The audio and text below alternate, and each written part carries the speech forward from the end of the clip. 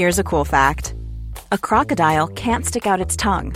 Another cool fact, you can get short-term health insurance for a month or just under a year in some states. United Healthcare short-term insurance plans are designed for people who are between jobs, coming off their parents' plan, or turning a side hustle into a full-time gig. Underwritten by Golden Rule Insurance Company, they offer flexible, budget-friendly coverage with access to a nationwide network of doctors and hospitals. Get more cool facts about United Healthcare short-term plans at uh1.com. When you're ready to pop the question, the last thing you want to do is second-guess the ring. At BlueNile.com, you can design a one-of-a-kind ring with the ease and convenience of shopping online. Choose your diamond and setting. When you find the one, you'll get it delivered right to your door. Go to BlueNile.com and use promo code LISTEN to get $50 off your purchase of $500 or more. That's code LISTEN at BlueNile.com for $50 off your purchase. BlueNile.com, code LISTEN. Burrow is a furniture company known for timeless design and thoughtful construction, and free shipping, and that extends to their outdoor collection. Their outdoor furniture is built to withstand the elements, featuring rust-proof stainless steel hardware, weather-ready teak, and quick-dry foam cushions. For Memorial Day, get 15% off your Burrow purchase at burrow.com/ACAST, and up to 25% off outdoor. That's up to 25% off outdoor furniture at burrow.com/ACAST. This episode is brought to you by Rye House Kart Raceway. Check them out at rye-house.co.uk and race in their brand new fleet of BizKart twin-engine Le Mans karts. There are still places available, so email spannersready@gmail.com or go to missedapexpodcast.com/karting. You are listening to Inside F1 with Joe Sayward on Missed Apex Podcast. We live F1.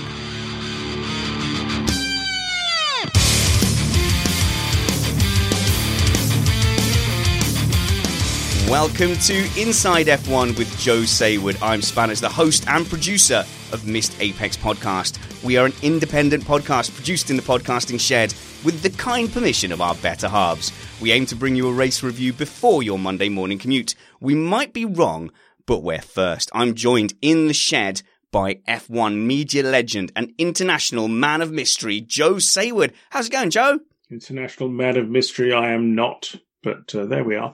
Yeah, it's fine. I've, sort of been a little bit under the jet lag from Australia weekend. If one goes to Australia for the weekend, it's not a sound thing to do. So I'm just getting back to normal now. I'm off to Bahrain tomorrow. So there we are. And here's the part where we all feel sorry for international jet setter journalist Joe Sayward. Quite right, too. Although, I suppose it does take, about 30 hours to get across to Australia? To be honest, I didn't add it up, but it was a lot of films along the way. I've watched so many films, I was watching the Russian ones on the way back. So, do you speak Russian? No, it doesn't matter. They were very good films, and they had subtitles, and I was very impressed, actually. They were better than the French ones. All right. I suppose you can speak enough French to look at the French library of movies. I watch all the movies on the aeroplanes, no matter what language, because they all have subtitles, and sometimes I can understand the language as well. But Russian is a bit of a long haul. No, Joe. Reading is hard, which is why some people don't read your blog. They tune in to Missed Apex so they can hear you say the things instead of having to read themselves. Sadly, I think you're entirely correct in that respect, and it's getting worse. So there we are. What can you do? Well, I haven't read a full book since Netflix got really good a few years ago, even to the point where I bought a book to read on holiday, Ready Player One, got bored after about 15 pages and downloaded the audiobook. So it's all Netflix's fault. So Netflix is terrible, even for F1, Joe. I'll let you get away with that one. I'm not going to argue. It's a load of tosh, what you just said, but there you are. Netflix has done a super job for F1. It's a good link, though. Good link. The fact that you... Yes. Segue bien. Well, 25% maybe. Anyway, whatever. Yes, very good job by Netflix. Good TV show, and actually a very true to life story. Complete with all the swearing. You think I swear a little bit? Boy, you want to meet Gunther Steiner and me together. Now then, Big Ray in our Slack group, hello Ray in our Patreon Slack group, says, is Joe a fan? we have a Slack group for our patrons. I'll explain it all to you later, Joe. It's the world moves forward at a massive pace. I'm involved on a Slack network. I just don't understand a word of it. We'll send you a cheat sheet. But Big Ray in our Slack group says, are you a fan of reality TV star Gunther Looney Tunes Steiner? And is that a fair reflection of the real man? It's a good reflection of Gunther. In fact, I went to see him. You're going to have to bleep this next bit. I went to see him in Australia, and I said, Gunther Steiner, you're a legend. And he went, why? And I said, because he hadn't actually seen it at that point. I think he comes across really well. In fact, I think he was the star of the show.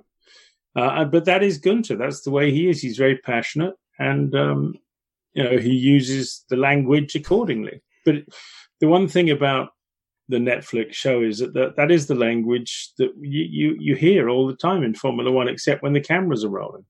So obviously Gunther Steiner would have known the cameras were rolling. Do you know if he's aware of how much of a megastar in F1 he's become because of that? I think universally everyone just loves him now. Yeah, he's aware of it. The only thing he's also aware of is his wife disapproves of swearing, which is quite funny. So hilarious. He sort of kept looking over his shoulder going, my wife, she doesn't like this, But Gunther is passionate, and that's what it's all about. And that's what I think Netflix does. It humanizes, or it has humanized the sport.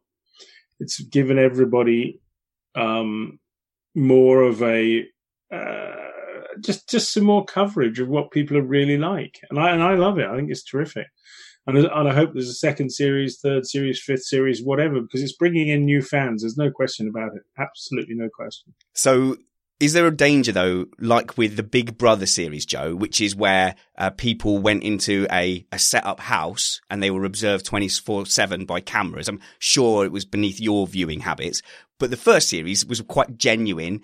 But then the subsequent series were filled with people who were there because they thought they were going to be big stars. Is there a danger that you're going to get like somebody trying to be the next Gunther Steiner? I don't know. I did hear some stories, and I can't possibly comment about who, of team principals who wanted to reshoot things. Because, oh, come on! I'm just telling you what I heard. Who wanted to reshoot things because they didn't like the first take. But I don't think most of them. I think most of them are too busy going racing. Those who have time to worry about whether they look good are really probably not doing a great job. Or they're head of a big organization that the people are doing a job, and therefore they're not particularly useful to anybody, and therefore eventually someone will realize that they don't do much and get fired. Well, should we go away from reality television and go onto the track, like. Joe? In fact, your trip out to Bahrain, it means you hardly get any time at home. So thank you very much for taking some time out of your short little stint at home to come and chat to us. Does it feel like you've sort of barely touched the ground? Do you even bother unpacking? Yeah, I've been home for a week. It's the only thing is I haven't been sleeping in any way, shape or form normally. It's quite fun actually, because I don't know what day it was, probably Wednesday or Thursday last week. And I was there looking at Twitter, and there was a great Twitter conversation going on between all the Formula One people who were wide awake in Europe, who were wired, all suffering from jet lag, and all talking to each other because there was nobody else awake. And that's the way it is, and it's always been like that. You can train your mind against it, but this time I made a fairly fundamental error when I got home, which I needed to do, oddly enough. But I fell asleep in the afternoon. When I get home, you should always, when you arrive back, you should stay awake until the first night falls. But I couldn't do it. It was just not possible. I would have face planted myself. And I was so tired that I just went to sleep. And that really screwed me for the whole week. So, and I'm just about back to normal now, and just enough time to go off to Bahrain. But Bahrain's only, it's not a big deal. It's no big deal. We just watched the Australian Grand Prix. As usual, it doesn't always give us an indication of the value of racing that we're going to get for the season. For a lot of regular F1 fans who kind of want to get their friends into it. You know, we go, it's the first race, come and watch it. And then we watch what is inevitably, it's good racing and it's a good track to drive on, but we don't see the action-packed results of like China and Bahrain. Is there anybody in the paddock that is kind of aware of that? Is there anything we can do? Oh, yes. I mean, Australia wants to be the first race, but it has zero overtaking. I mean, it's not as bad as Monaco, but it's not far short of that. And there's a certain amount of pressure on them now to say, well, if you want to be the first race, you've got to put on a good show. And the fact is that going around Albert Park, you can't overtake. And as we saw, you're just stuck. So there's pressure on for them to do something about it. And they can do something about it. It's going to cost money. But if they go, just imagine you're going whizzing down the main straight in front of the pit building. And instead of turning right and then left, if you just go straight on, there is a way through.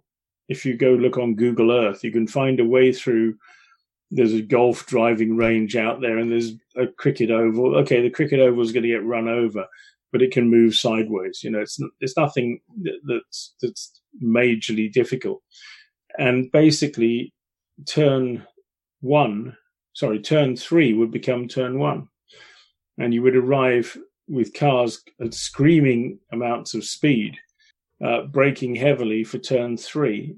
And you could then have a sort of a straight long enough to make a difference, which is what they haven't got at the moment. The straights are too short. So they need an overtaking space. And I think that's one good way of doing it. Now, can I guarantee that would create overtaking before they invest millions to build it? The answer is no, I can't. But, there must be a way of, and the Formula One group is working on all kinds of ways to figure out how to make overtaking work.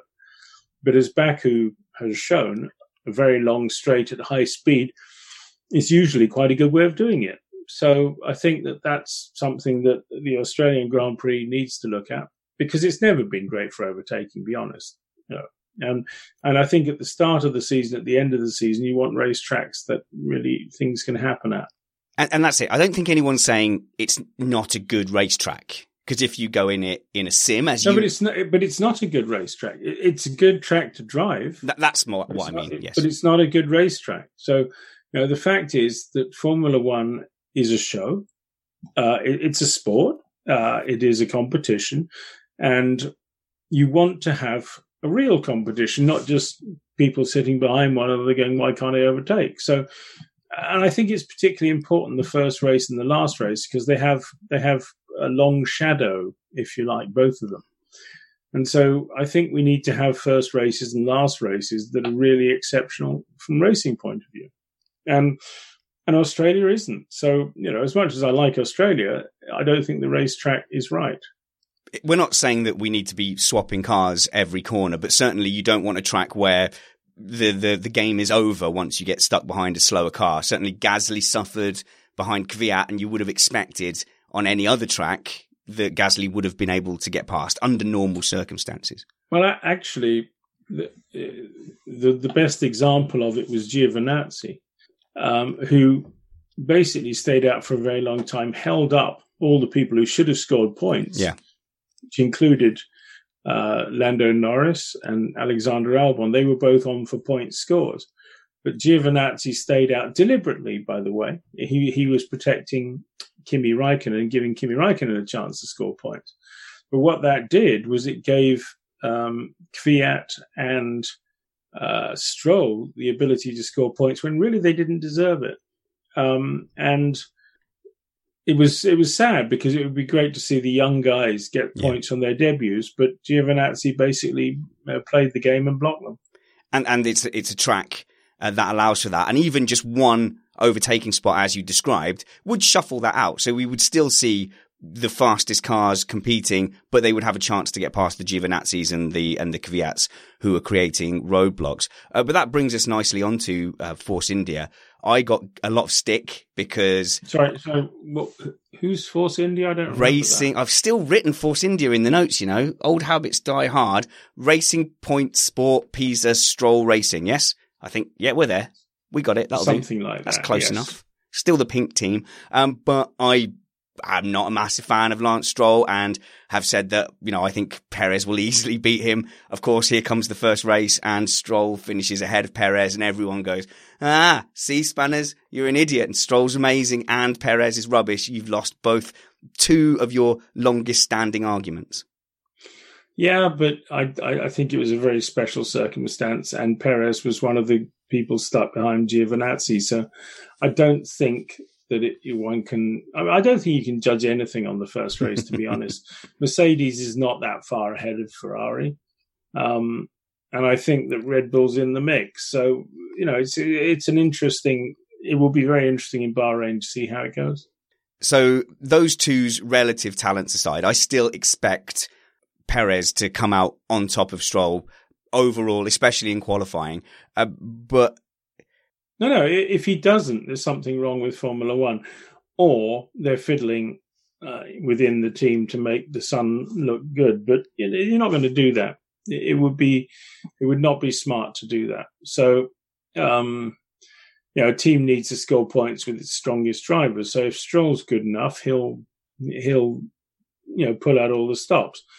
He should be, if he's any good, he'll be able to beat Perez. Ocon beat Perez all the time. So, if he's any good, Stroll will beat Perez. If he's not good enough, he won't. It's as simple as that. And Perez is a relatively decent marker to judge a young driver against. Perez is a very good racing driver. There's no question about it. But, he's not Ocon, as was seen last year. He's not absolutely front line, but he's good enough to be there. He should be there. The team itself, Joe, we were talking about, extra finance going in. There's the backing of Lawrence Stroll and his backers, but everyone had kind of assumed that would take a long time to shuffle in. Yet I was hearing people talking about them being happy that they can now bring upgrades from race one and they can already start their development cycle instead of having to wait till Barcelona. Are we going to see an immediate effect of the new regime at Racing Point Sport Pisa Stroll? No, I doubt we'll see a very immediate effect. I think we need to give them time to develop more facilities, and maybe they can do a little bit more production. Maybe they'll bring a bit more in-house, which makes them less dependent on outside suppliers. But, at the end of the day, they need a couple of years. They're building a new factory. Oh, really? If they get... Oh, yeah, it's all happening apart from the planning permission. It's 2 years to go through the process. So, but they're embarked on that process. It's next door to the old one, so, it's not going to be a big deal, but it'll probably include the old one too. To be honest, I haven't looked at the details as yet. But, they're moving forward. So we'll see how well they do. It's the same of any team that's been taken over by somebody else. I don't think it is the same, Joe. I don't think it is the same. I think there's this strange drive and this not strange, that's unfair, this not quite seen before drive from the Stroll family to push their son to the front. And I mean, how does a Force India, a Force Stroll make itself into a Brackley? Is it just more staff and just throwing a weight of engineers at the problem? Is that what they're going to be looking to do? Just a huge recruitment drive? Well, they need to recruit, but to get the right people, it takes a couple of years in Formula One these days.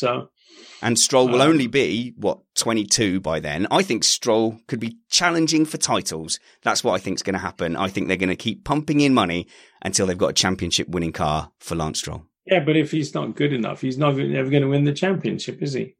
Rosberg won a championship. Oh, controversial. Don't email me. I was joking. Right.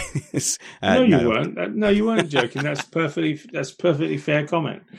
Nico Rosberg is not a patch on Lewis Hamilton, except when Lewis Hamilton was destabilized. And the fact that Nico won the championship was because Lewis had a breakdown in Malaysia. And Nico was smart enough to realize he'd never win the championship again. So he retired. And he knew that. He knew he wasn't as good. So otherwise he wouldn't have retired, would he? No, I agree. I'm trying to figure out whether I should say I was joking or not joking. I'll leave it up to you, but do send your hateful emails to joesayward@gmail.net. Why not?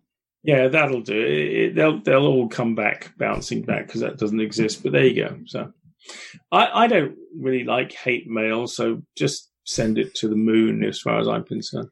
I'm sure you get 100 emails saying, Joe, you're amazing. Keep doing what you're doing, fella.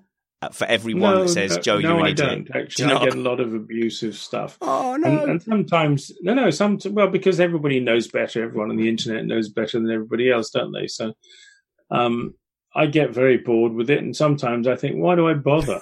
But I keep doing it because that's what you're supposed to do. We're supposed to engage with the fans, even if the fans are morons. That's just, no, it can happen. I'm sorry. There are a percentage of Formula One fans who are not very intelligent. And that's just the way it is. You just have to accept that. A large percentage of Formula One fans are intelligent. But, that's the internet for you. You have to accept, you take the rough with the smooth. You take the drongos with the smart people. So, that's the game, isn't it? And as a content creator or a journalist or a public figure like yourself, Joe, you are expected to kind of take your lumps, but you're only human. Let's prove him wrong. Anybody whose ears this sound is going to, let's prove Joe wrong. At Joe Saward on Twitter, tell him how you like him and appreciate what he's doing almost as much as you like spanners. But why don't we move on to things more positive? Because actually, when we've talked about McLaren in the entire time I've known you, it's been, oh dear, well, what's going wrong now? But, Lando Norris looking pretty strong in qualifying. The whole team seems to have moved forward. They've dropped the attitude of we'll be leading the championship by the summer. If we reduce our expectations and squint, it kind of looks okay. If you squint a lot, yeah. Okay. They have to be beating the Renault team if they are McLaren of old. They are a customer engine unit. Red Bull regularly beat the Renault team. So if it's McLaren, as in the old days, they've got to be beating Renault. They're not beating Renault. I doubt they will beat Renault. And I have reservations about McLaren at the moment. Tell us them. Not to. Well, I'm not convinced yet of what they've got. What they have is a good, solid car. But I don't think it's an exceptional car. They have decent drivers who yet to prove themselves. And I think we need to have a little bit more evidence of the desire and the ability, and those two are different things. The desire and ability to be the old McLaren. I'm not sure. I don't know. It's like Williams, You've got to have the desire and the ability. And they may have the desire, but they don't have the ability. Whatever it is, it pains me to see great teams in pain. But great teams in pain have to wake up to the reality of life and change. If they don't change, they'll die, like Tyrrell did. Let's see there in the chat room, Build Motor a Greek name, says, Joe, Mac does look better. Offnell says, no, Zach Brown will ruin McLaren even more. I did lead off, Joe, by saying we do need to reduce our expectations. And you went straight to, well, if it's the McLaren of old, they have to beat Renault. Do we have to be realistic? Let's look at this as Zach Brown's McLaren, if you like. It's still a step forward. Is he the right man to keep them nudging forward? We'll see. All I know is if you go and visit McLaren in Woking, you go to a place that is far in excess of anything you will see at Enstone. They have incredible resources. They have incredible amounts of money. They should be doing better than they are. It's as simple as that. Yeah, and to be beaten by Renault is not good enough. So that's what I'm saying. Thank God it's better than last year. Last year was a complete and utter, I believe the American military has a term. The second word, well, the first word is cluster, and the second word you can make up. But last year was a disaster. And they have to come back from a long way back. And being a little bit humble is a good idea, because if you talk too much of a game, you just come across as a windbag. So, you don't want that to happen. Well, you've ruined my trying to put wind in the sails. There's a lot of McLaren fans out there who want to see their team doing well, but we can be positive. Everybody wants to see McLaren doing well, apart from McLaren haters, of which there aren't that many in the world, but there are a few. But now McLaren is a fantastic racing team, and I want to see them do well, but I want to make sure that, it's all very well. You could go on blah, blah, blah and saying it's fantastic, this and that, but it's not. The results are the only deciding factor are the results in Formula One. And they're not doing it. And Williams is even worse. The fact is that neither of these teams should be where they are. I think that McLaren is better, and we'll see how it goes. But, how can Racing Point be beating Williams? How is that possible? They have the same engine. How is it possible? Well, because everybody is, I suppose. No, but the fact is that Williams is a big team in the old sense of the word. It's a big organization, far bigger than Racing Point, and they're not doing the job. Why? Well, that's something we have to sort of figure out and decide upon. But all right, Joe, I tell you what, let's figure that out and decide upon it now. That's unfair. Joe loves it when I put him on the spot and ask him to solve all the problems of a team or the sport in general. He also loves my bumpers and stings. That's why I play them so often on Joe's shows. Thank you very much, Joe Saywood, for joining us on Missed Apex podcast. You have a blog. You have you do a bit of writing on the side. You don't just do the podcast. You also put this into kind of written word form as well. Well, I try to keep up with the old-fashioned ways, writing on papyrus and sending it in the mail. Yes, I do. And I don't think that anybody... It's easy for journalists to know all the answers, but the fact is we don't know all the answers. And there's a lot of people out there who sort of pretend they do. And maybe sometimes they get it right, sometimes they get it wrong. I don't think we can look at Williams and say it's wrong because of this, that, and the other. We can have an opinion, but we're not necessarily right. So, I think there's a problem with the leadership. There's no question about it. As to which part of the leadership is another question, but I just don't think they're being inspired. The staff is not inspired. I think the way they operate is out of date. I think that they need to have someone who, when you go charging to the edge of a cliff. In the old days, Frank Williams would say, "This way, chaps," and they'd go hurtling off the cliff together. And I remember when he brought one of his CEOs in, Adam Parr, and Adam Parr went to the edge of the cliff and said, "This way, chaps," and they all said, "After you." And I think that's something that you need to, you have to have that kind of leadership, which is what Ron Dennis had, which is what Frank Williams had. And it's obviously, what someone like Otmar Zafnauer has, because he runs a good ship at Racing Point. But leadership is somebody in the organization has to inspire. And that's really key to success in Formula One. And a lot of the questions when I tweeted, "Do you have any questions for Joe?" are along these lines. So I'll just get to some of them now. I was, of course, trying to get Joe to plug his internet website, which you can find by searching Joe Blogs F1 or Joe Saywood. It will take you there. Well worth checking out. And Joe's little green notebook, I think that's what it's called, little green notebook, after every trip, where he writes in his notebook, I would say the best F1 based notebook currently around, actively creating content. Although we'll get to where the other notebook's gone in just a little while. But go and find Joe's articles. The other notebook was a mere follow on from mine. It was just Ted copying, We'll get the inside scoop on that in a minute. Joe also has a web based magazine. You type it out on a typewriter, you scan it, and then you put those pages together. GP Plus magazine. About? GP Plus magazine is a PDF. GP Plus magazine is an e-magazine. It never ever goes on to paper. I mean, I expect there are people who print it out, but they're really sad, sicko weirdos with very, very expensive print bills. But you do it just after the race, Joe. Yes, 6 hours after the race, we produce an 80, 90-page magazine. It's a bargain of the century. It's cheap as chips.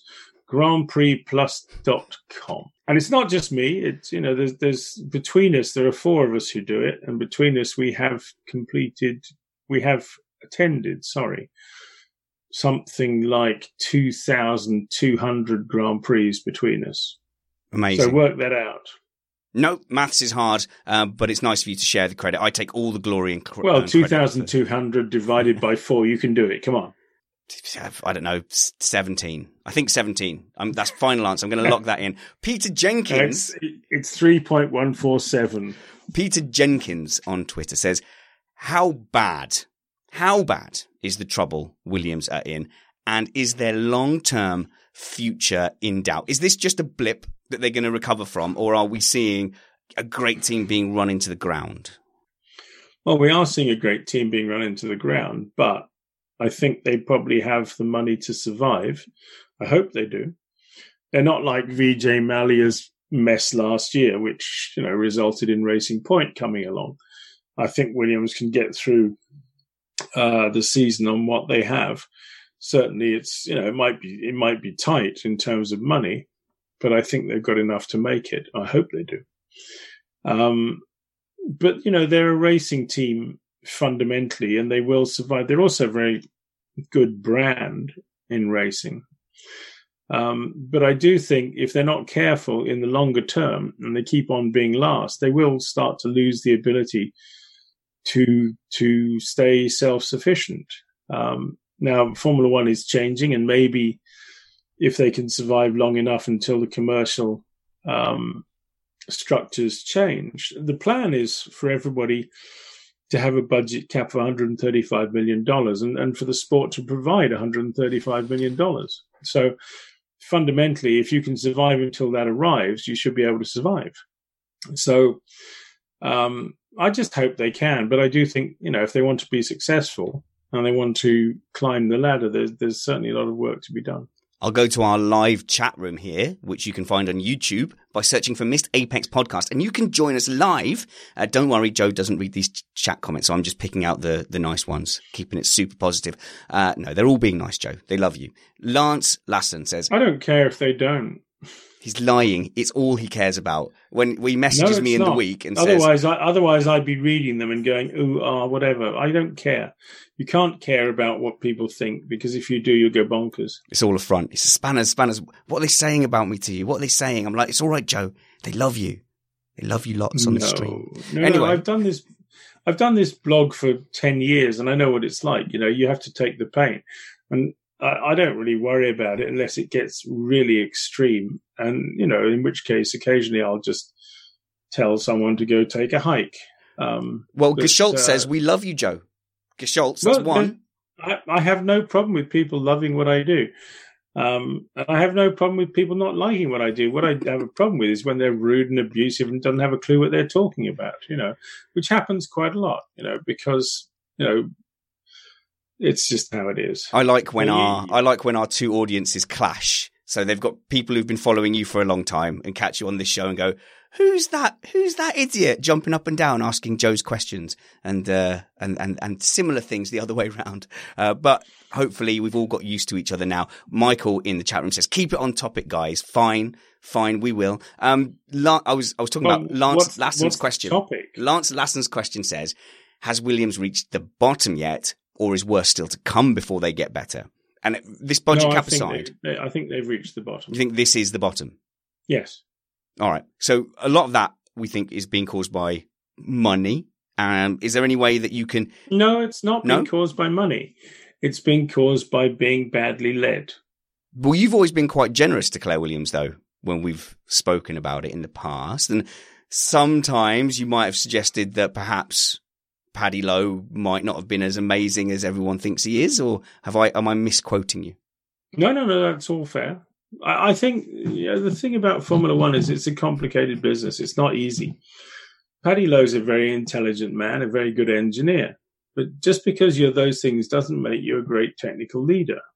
Adrian Newey is a very intelligent man, but he's not very good at being a technical director. He's very good at being an aerodynamicist. and making a difference in terms of performance. But, he's not the technical director of Red Bull Racing. A lot of people think he is. He's not. There's a man called Pierre Vacher. We never hear that name. You never hear that name, but Pierre Vacher is a technical director of Red Bull Racing because Adrian's far too busy doing other things and just dipping in and out when he feels it's necessary, when he wants to, when he sees things to do. I'm still confused though. I've stunned you there, haven't I? I'm still confused about. We hear that they lost money because the Strolls held back money they should have paid them. Is that true? We hear stuff about Kubica's money being held up. Is that true? We've heard other. I have no idea. I have no idea. They're not going to tell me, are they? The fact is that Stroll's money. To be fair, I think that Lawrence Stroll is a fairly straight businessman. I think probably if there's any kind of question about the Stroll money, it would be that it's not all due in the same year. It'll be spread over a period of years, and maybe they have to wait for that money to come. So maybe that creates cash flow problems that they could solve if it all arrived at the same time. But, basically the Stroll deal was over a number of years, and therefore the settlement money would be over a number of years too. As to the Polish money, I have no idea. No? I don't know. It's supposed to be a 2-year deal, and it's supposed to be X amount. If it hasn't turned up, it hasn't turned up. But I don't know if that's the case or not. Yeah, but why is that anybody's business other than the teams? The fact is, are they financially in trouble? I don't see it. No. Wow. So it's kind of worse if they're not in financial trouble. And yes, it is. Yes. It's actually it is worse. Now, it may be that we all have cash flow problems in our life, so maybe that's what they're having. But I don't see them being in imminent danger of closing down like Force India was last year. Well, that's the impression that seems to have got to a lot of people. So when Robert Kubica goes on TV and says, well, we are really careful because we haven't got the spares to bring to change any damage. Is it because they can't afford the spares? They haven't built the spares? It's probably because they don't have the structure, the industrial structure to make the spares in the time available. Doesn't mean they can't do it, just can't do it quickly. Yeah, well, that certainly doesn't bode well. If we get away from the team for a second, because they have had a proper kick-in just about every quarter of the media. I'm not saying that's not justified because they are so far off the back. And when you have two drivers who are carrying a lot of hopes, there's a lot of hope for George Russell as Brits. We haven't seen new young British drivers coming through for a little while. But I think the biggest one is obviously Robert Kubica and that huge Polish fan base that get behind him in everything he does. Michael Brown tweeted and said, how bad was Robert's race weekend? And does Joe think there's room for improvement? And he's stressing, please don't hate on me, Polish fans. He's just trying to see it for what it is, because there is goodwill. No one is saying, oh, we don't want him to do well. Everyone wants him to do well. First impression, you go, well, he didn't hit the ground running necessarily. Listen, everybody wants the fairy tale to happen, but let's be realistic here. And I know that Polish fans can't be realistic necessarily, and they do tend to get abusive if you say these kind of things. But, the fact is that Robert had a life-threatening accident that messed him up for a number of years. And for him to come back and to beat a George Russell or to be competitive in Formula One is going to be a hell of a big ask. George Russell is no slouch. He's a quality driver. And he will do absolutely everything he can to extract performance from that car, which is what you'd expect from a young driver. Now, Robert's got to beat him if he wants to be taken seriously. And that's going to be tough. And, I wish that there were Cinderella stories all the time in Formula One, but there aren't. Basically, it's fairly brutal and it's realistic. And nobody's screwing Robert, because they want, because Russell's a Mercedes driver and all these conspiracy theories that people come up with. The fact is, if he's going to do it, he's going to do it. And if he's not, it's a story that would be nice if it happened, but isn't going to happen. So we'll see. But, to be honest, I think that Robert is there because of the money. And I think that's the key issue. And yeah. that may upset people, but that's just from my point of view, the way I look at and report on the championship. That's how I see it. I will say, though, when he was first in Formula One, I don't remember seeing much in the way of interviews or having much of an impression of what he was like as a person. But already from one race, he comes across as very likable, very funny. And there was this beautiful video of him with a blind girl. And he was saying, well, there's two ways you can identify me, and held the hand to his injury. He said, my hand's a bit different, and then put it on his nose and said, and I've got a massive nose.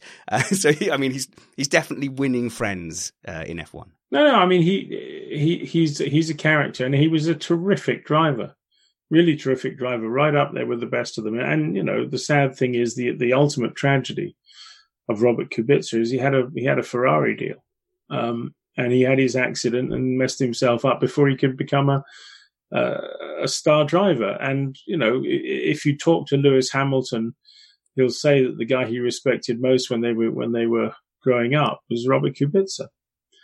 And that's quite a claim, but unfortunately, it's a Shakespearean tragedy, if you like. But Robert went because he loved rallying. Went on a rally and he hurt himself, and he hurt himself so badly that coming back from that is almost impossible. Now he's got this far, and good for him. And I'm in awe of that, because to get where he is now is impressive. But now he's got to beat the bright young kids. He's 30, whatever it is, 4, 5, 6 years old, and he's got to beat the 20-year-olds who are, who slit their throats of, well, not their own throats, slit the throats of anybody in their way. Because that's how it is. And Robert was like that at that age too, so there's nothing new.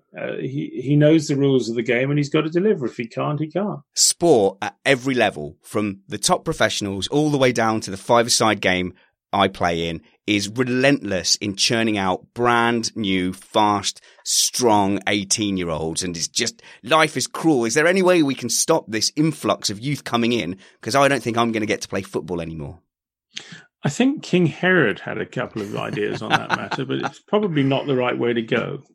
It's a controversial viewpoint, Joe. Not one. No, I mean, I'm slaughtering the innocents. You asked me how to fix the problem. I'm merely pointing out a couple of historical references. I'm not going to edit it out. I'm also not endorsing it. So that's where I'm going to go, Joe. I'm not endorsing it either, but there you are. So. Something that I think you have been endorsing this week on Twitter, Joe, and I hope you don't mind me asking. It's been very touching seeing you and a group of other F1 personalities and media guys talking about how best to pay tribute to Charlie Whiting by dedicating race control to him. It's a lovely idea that by changing that name, you're going to get people in 10 years' time going, wait, why are you calling race control Charlie? And then that story will be regurgitated. Do you think it's possible? Are the right people paying attention? It's possible. I don't know. I mean, who knows if the FIA president's had a chance to look at it? He'd be the one who would decide that. But I think that's a living monument, if you like, to Charlie. And race control, Romeo Charlie, RC. Why not? What have you got to lose? Race control is dull. To have something called Charlie is just great. I think that would be terrific, and I think it'd be a great monument to him. He was a man who played a very important role in Formula One. So, and he died young, bless him. 66 these days is young. So, I think that would be a nice thing to do. Whether Jean wants to do it's another matter. But, even if the FIA doesn't necessarily want to do it, all the drivers can get together and just whenever they talk about it, just say, ask Charlie. They can make it happen too. You can make it a tradition. Yeah. Yeah. I was reluctant to talk about it at the time because I don't have a personal connection. So it always feels a little bit empty. Obviously, this is somebody you were interacting with on a week-to-week basis. So, you're the right sort of people to be trying to make this kind of thing happen. And obviously it's affected you guys personally. Well, I knew Charlie for more than 30 years. So, you're bound to feel it a little bit more than the fans, perhaps. But, having said that, there's a side to Formula One which a lot of fans have long forgotten, which is, 30 years ago we were used to losing people all the time, and so there's perhaps not the level of sort of schmaltzy romanticism that there is today. It's just we just get on and do the business. I mean, as a 38-year-old, I came into the sport and we didn't have those tragedies until Ratzenberger and Senna, and then we've been relatively lucky since then, all the way till Bianchi. I mean, so you're right. I've not grown up in a generation where it was regular, and I hope you'll agree with me that that's better. I don't like the people who feel like there has to be that element of danger. That really turns me off. But you're right. We have a sanitized sport. I'm glad we do, but it doesn't mean we can't remember the previous incarnations of it. It's an interesting argument, because I do believe that there is a necessary element of danger that makes it more exciting, that makes more people come to watch it. That doesn't mean I want to see people getting hurt or killed, but I think that, there has to be a wow factor. The drivers have to be heroes. And sometimes, you hear the drivers and they don't sound like heroes. They don't behave like heroes. And you just think, what are you doing? You're heroes. You are going to be, or you should be rather, you should be the astronauts. You should be the guys that everyone goes, wow. You know who's like that? You know who's like that in this current crop? Kevin Magnussen. Absolutely. He's a Viking. Kevin Magnussen is a throwback to the Viking era. And if you've seen the Netflix documentary, I'm getting there. Kevin Magnussen says, if I die, I die. This is what I'm doing, and I accept the risks. Now, that's far better than having a Formula One driver who says that no Formula One driver should ever be hurt in a car. How can you say such things? You're pushing the limits. If you're not pushing the limits, you're not doing the job properly. And you have to balance the Ben-Hur spectacle with the danger, and also with the money. They're paid vast sums of money. Is it because of their talent? No, there's a lot of talent out there. You can always find somebody else. They were paid lots of money in the old days because they took risks.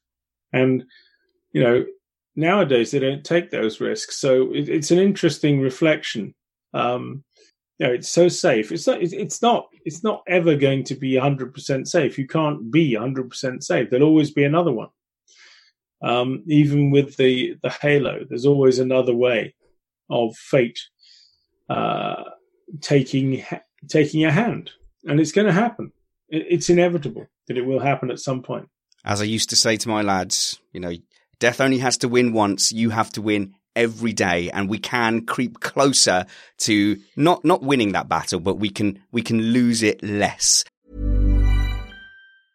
A lot can happen in the next 3 years. Like a chatbot may be your new best friend. But what won't change? Needing health insurance. United Healthcare Tri-Term Medical Plans are available for these changing times. Underwritten by Golden Rule Insurance Company, they offer budget-friendly, flexible coverage for people who are in between jobs or missed open enrollment. The plans last nearly 3 years in some states, with access to a nationwide network of doctors and hospitals. So for whatever tomorrow brings, United Healthcare Tri-Term Medical Plans may be for you. Learn more at uh1.com. Millions of people have lost weight with personalized plans from Noom. Like Evan, who can't stand salads and still lost 50 pounds. Salads generally for most people are the easy button, right? For me, that wasn't an option. I never really was a salad guy. That's just not who I am. But Noom worked for me. Get your personalized plan today at Noom.com. Real Noom user compensated to provide their story. In 4 weeks, the typical Noom user can expect to lose 1 to 2 pounds per week. Individual results may vary. Burrow is a furniture company known for timeless design and thoughtful construction, and free shipping, and that extends to their outdoor collection. Their outdoor furniture is built to withstand the elements, featuring rust-proof stainless steel hardware, weather-ready teak, and quick-dry foam cushions. For Memorial Day, get 15% off your Burrow purchase at burrow.com/ACAST, and up to 25% off outdoor.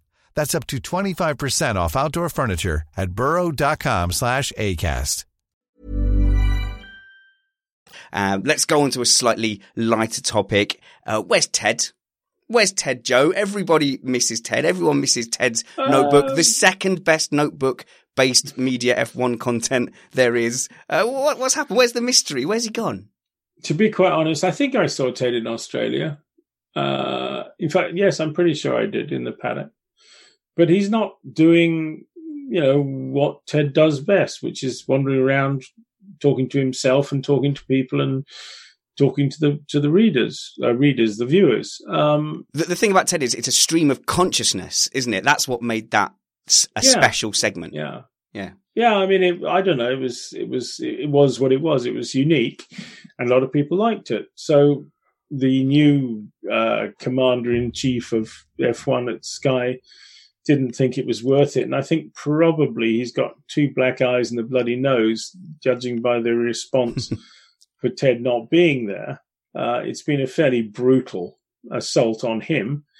And he has to take the flak for it. There are going to be bosses who will notice that there's been a huge sort of backlash against Sky because Ted's not there, and he's going to carry the can for that. Now, ultimately, does it make any difference to the show? Yes, it probably does, because Ted was unique. Ted still is unique. Yeah, no, let's not. Ted is in good health. He's fine, everyone. But he's doing a midweek show, but somewhat more sanitized. Yeah, he's also doing some stuff on the Formula One group on F1 TV. So I'm not quite sure exactly what that is, but he's going to be doing stuff. Which may, who knows, if they're smart, they'll make it like Ted and his diary. So, I'm not a media expert at all, and I certainly love the likes of Damon Hill, Johnny Herbert, my absolute favourite, Brundle doing the great commentary and analysis. Love having all those ex-drivers there. But you do need an element of not just punditry, because we don't want it to just be match of the day with Lineker and Ian Wright. When you've got characters like Ted Kravitz and certainly Will Buxton, who is essentially doing performance art to the camera, and it's this sculpted flow of thought and analysis, and he's using his body and his hands as much as his mouth. We need characters like Ted and Will entertaining us, not just ex-drivers telling us we don't know anything. I think that's true. And I think also that, there has been a trend of always just going for these ex-drivers, and there are just far too many of them, I think, because there are journalists, reporters, whatever you want to call them, presenters, who are quite capable of doing as good a job. You can't do, Martin Brundle is exceptional, but you don't need to have 27 analysts. You can get by with one. Amazing. The BBC did it with Murray and James Hunt. There was no need to have. I think they had a pit lane reporter in Jonathan Palmer for a while, but you don't need to have the level of. For some reason, it was always driver, and it's just the way it was. But I think they would benefit from being a little bit more rounded and having the Teds of the world. Well, he's not completely gone, but I think we've lost something out of our weekend. Ted's notebook, certainly, it had something. It was, what do you call it? Lightning in a bottle. And I don't think you could go right, we're going to audition now for someone to do the next paddock book and it be the same. So there's an egg that's been fried and we can't unfry it unless they just give him that spot back. Back to a bit of on-track action then. I have a question from Twitter again, from Amy Taylor. And Amy asks, how does Joe think that Renault will do this season? And in particular, Hülkenberg versus Ricciardo. Now, I've got a particular question for you, Joe, because I've just heard little whispers that Ricciardo hasn't gone in there and it's all been sunshine and roses. He's gone in there with, not a chip on his shoulder would be unfair, but he's gone in there going, right, I need to get this done. And it's not been frictionless within the team. So I don't know. What is your viewing of this young buck coming into an established team with an established driver? I think any young driver who wants to be successful has to be aggressive. So if he's gone in there and said, we've got to do this, this, and this, good for him. Because, he's coming from a winning team to a team that hasn't won for a very long time. So, they possibly need a wake-up call and a kick up the bum. It'll be very interesting to see how him and Nico do.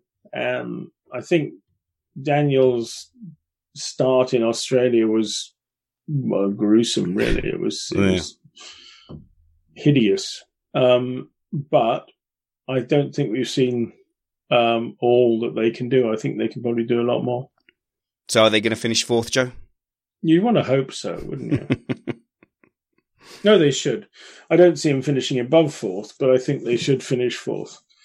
What would be really interesting is the top three, how they will pan out in the long term. I think the Red Bull Honda is a lot better than people thought it would be. Yeah, it's looking strong. I'm not quite on the hype train of them challenging Mercedes, but we've got an interesting dynamic where Ferrari is so much further back than we expected in Australia that we don't know whether Red Bull have taken a huge step forward or whether it is the status quo. It's just that Ferrari have kind of just fallen back. And if Ferrari unlock their potential, they'll slot back in between those two. No, I don't agree with that. I think that Ferrari has a competitive car. It was tuned into Barcelona. It wasn't tuned into Albert Park. Mercedes did a better job. Ferrari will probably be back on the pace again this weekend in Bahrain. On the Mercedes pace or on their potential pace? I think they could be ahead of Mercedes. The thing is that people underestimate how circuit-specific things are these days. And, the key is not to be competitive at one race, it's to be competitive at as many races as possible. And Mercedes have been very good at that. Red Bull is still in a phase where they tend to be competitive at the short tracks with the sort of squiddly bits. And Ferrari were very good last year, so don't write them off because it's not a done deal at all. And I think we'll see that when certainly in Spain they're going to be very competitive in Spain, but I think they'll be competitive in Bahrain and China as well. Well, before we get to that European leg, obviously Bahrain and China are two tracks that do give us at least overtaking. Bahrain saw that glorious battle between Lewis Hamilton and Nico Rosberg. Imagine that scenario now. If you're telling me Ferrari are going to be back on pace, I'm seeing a scenario where the last third of the race on Sunday is a resurgent Bottas in full attack mode, Lewis Hamilton trying to prove that he's still on top, Sebastian Vettel with this young buck behind him. A proper four-way scrap like that would be so great for F1, and I think we're due something like that, aren't we, Joe? We deserve it. I don't think you should write off Red Bull guys as well. Even for Bahrain? Yeah, because basically, they may not have the outright pace, but they do have better tyre usage. So as we saw at the end of last year, they come through. And on tracks where you can overtake, we've seen Max Verstappen, and there's no reason we won't see Pierre Gasly in the mix as well. So I think we're in for a really exciting season. I don't think we should base any kind of decisions on what we saw at one race meeting in Australia, which is always a bit odd. Oh, I want to jump to conclusions and wildly speculate. You ruin everything, Joe. Well, please feel free to jump to conclusion, wildly speculate, but I'm not going to, so. Yes. Well, everybody join us for our race review on Sunday, which will be at 8 p.m. UK time. Don't forget, international listeners and viewers, that we are moving to BST, British Summertime, between qualifying and the race. But I only operate on UK time because I'm just bone ignorant. Sorry about that.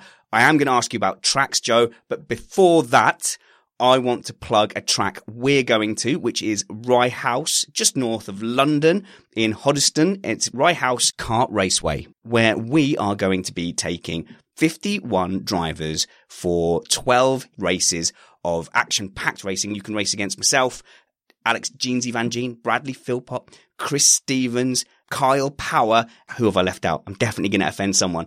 But the bottom line is you can come and watch us do a live podcast recording at 11 if you wish, and then you can come karting with us, and then we'll hang one on for a beer as well. If you want to take one of the last remaining spaces, it's £79 for the 20th of April, and you can email me, spannersready@gmail.com, or go to missedapexpodcast.com karting. And don't be afraid to come alone. Everybody there is into karting, Formula One, and hopefully likes Missed Apex as well. It would be strange if they came there just to hate us in person. Joe, you can't come because you're dressing up as the Easter Bunny and delivering Easter eggs that day. Probably. I'm foreign, I live abroad. So. You'll come to the next one though, won't you, Joe? You'll come to the next one. I don't know. It depends when it is. I have to occasionally go home. This is something that is a necessary requirement of life. And as a Formula One reporter, getting home is quite rare. So last weekend, I was at home for my granddaughter's 4th birthday party. And you wouldn't have got me away from that for all the tea in China. So it sounds like a brush off, kids. Don't worry. We'll work on Joe for the next one. But do come and join us at Rye House Kart Raceway on the 20th of April for some karting. Joe, tracks. You're going to go to Oddston. I mean, Oddston. Dangerous neighbourhood. It's perfectly safe. The dinosaurs outside it aren't real. And there is a family park. There are dinosaurs in Oddston? There is, yeah. You can take your family there to play with the dinosaurs while you come racing with us. Joe, everyone always wants to ask you about tracks, and Anders in our Slack group says, any insider information, Joe, on the 2020 calendar? Silverstone, Monza, Mexico, possibly Barcelona, Austin, Hanoi, Netherlands. Sam Harper continued in the chat room that if there was a Dutch GP next year, he would chew on his shoe. He won't commit to eating his shoe, but he will chew it. I hope it's a clog he gets to chew on, because I think there will be. You think we're going to that there Holland? Hang on, I always get told off. Holland is a region of the Netherlands, so it'll be the Netherlands GP. This is very true. It is. Right. There you go. I got it right, Dutch fans. It does seem ripe for a Grand Prix, just given the fan base that is there. Yes, it does. And there are others too. I think, as I keep saying to everybody, watch out for South Africa, because it's going to happen. South Africa? Mm-hmm. Okay. Why is that not registered in my radar before? Because you're not reading the right stuff. So you should read the right stuff by searching for Joe Sayward. No. You need to actually read the insider newsletter I do. That's where I've written that mainly. Still waiting for mates rates on that. Come on, Joe. No, there's no such thing as mates rates. A man's got to eat. Look at me. I'm getting skinny in my old age. So, so. Yes. Sorry, you should always say yes when someone says that. Joe, so no more inside scoops for us. How about Silverstone, where they're always threatening to have this as the very last race? Do I need to rush to get my historic last ever Silverstone Grand Prix tickets and memorabilia? Probably not. I think it's logical that they will find a solution. They're not very far apart on money.